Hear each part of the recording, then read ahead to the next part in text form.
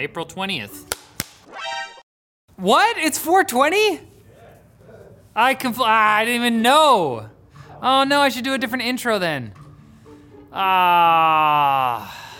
right, that's the intro. GPU prices are at the lowest they've been since January 2021, according to a report from German tech site 3D Center. That's pronounced 3D Center.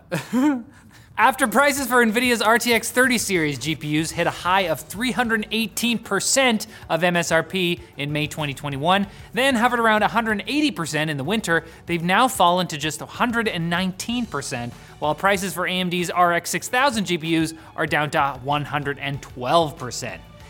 Heck, buying a graphics card right now is practically thievery.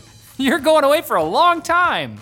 Now, 3D Center's report does center on the German market, so you might still be seeing ridiculously unaffordable prices in your region, but it looks like soon that might change. And after nearly 2 years of making morbid jokes about how we should all love the GPU we're with, it's nice to see some light on the horizon. Maybe you can find a GPU out there who will love you for you.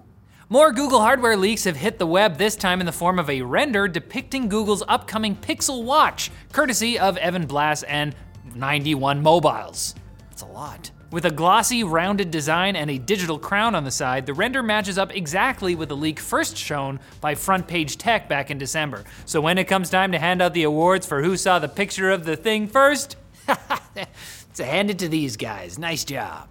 Unlike previous Pixel Watch hype, it looks more likely than ever that we're actually gonna see this thing in the real world soon. The Google Store just added a new watches section. It's been a year since Google and Samsung announced their partnership to create new Android-based smartwatches, and it's looking very likely that the Pixel 6a will be announced at Google I/O next month. So keep your eyes peeled for the new Pixels if you're subconsciously an Apple fan, but too insecure to admit it. And Meta, the soulless corpse formerly known as Facebook, held their Quest Gaming Showcase this morning and showed off some pretty cool VR titles coming to Quest headsets. We finally saw a full trailer for Among Us VR, although it would have been more exciting if the game mode hadn't been copied by like a dozen other games at this point. Stress Level Zero announced their follow-up to Boneworks titled Bone Lab, which sounds like a lab worth visiting.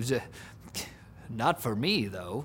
And Ghostbusters VR's 4-player gameplay trailer makes almost too much sense as an adaptation.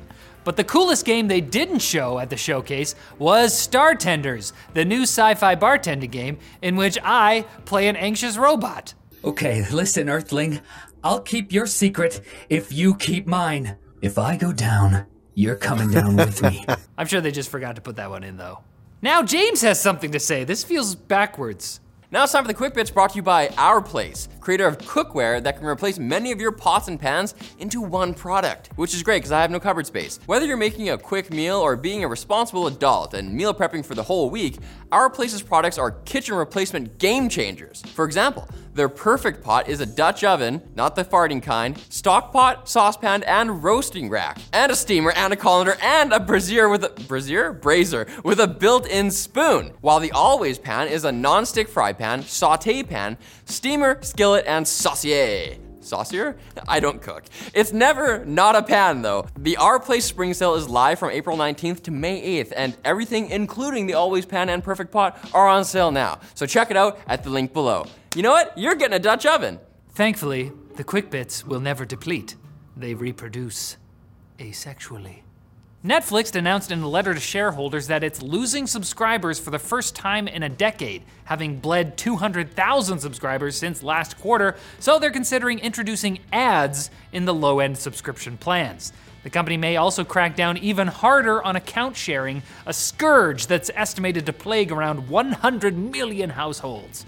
Making their existing service worse seems like a bold strategy to get growth back. Let's see if it pays off for them.